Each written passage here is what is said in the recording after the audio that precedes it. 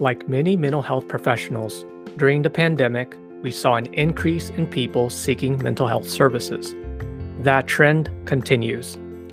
As mental health professionals worked to meet the high demand for services, another issue was brewing. It became clear that there is a shortage of mental health professionals who are people of color. In fact, when you looked at the American Psychological Association's U.S. psychology workforce data from the year 2020, about 6% are Hispanic, 4% are Black or African American, and 3% are Asian, in comparison to the 85% of psychologists who are white. The shortage in people of color in psychology is nothing new when we consider psychology's history. Think about all the courses that we have taken on psychology during the undergrad and graduate training. Most theories and interventions we learned about in class were credited to white men, which makes sense when we acknowledged an inequity of economic, educational, and social opportunities in the United States.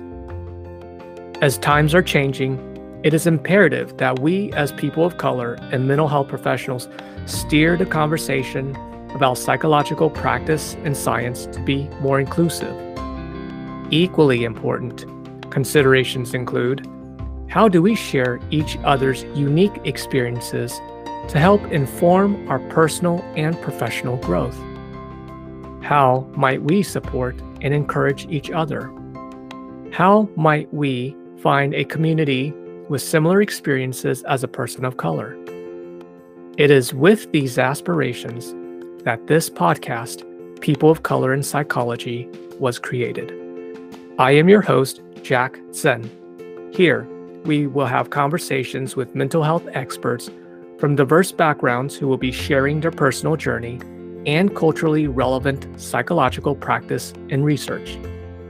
My hope is that together, we will be able to learn from each other and appreciate the importance of advancing the contributions of people of color in psychology.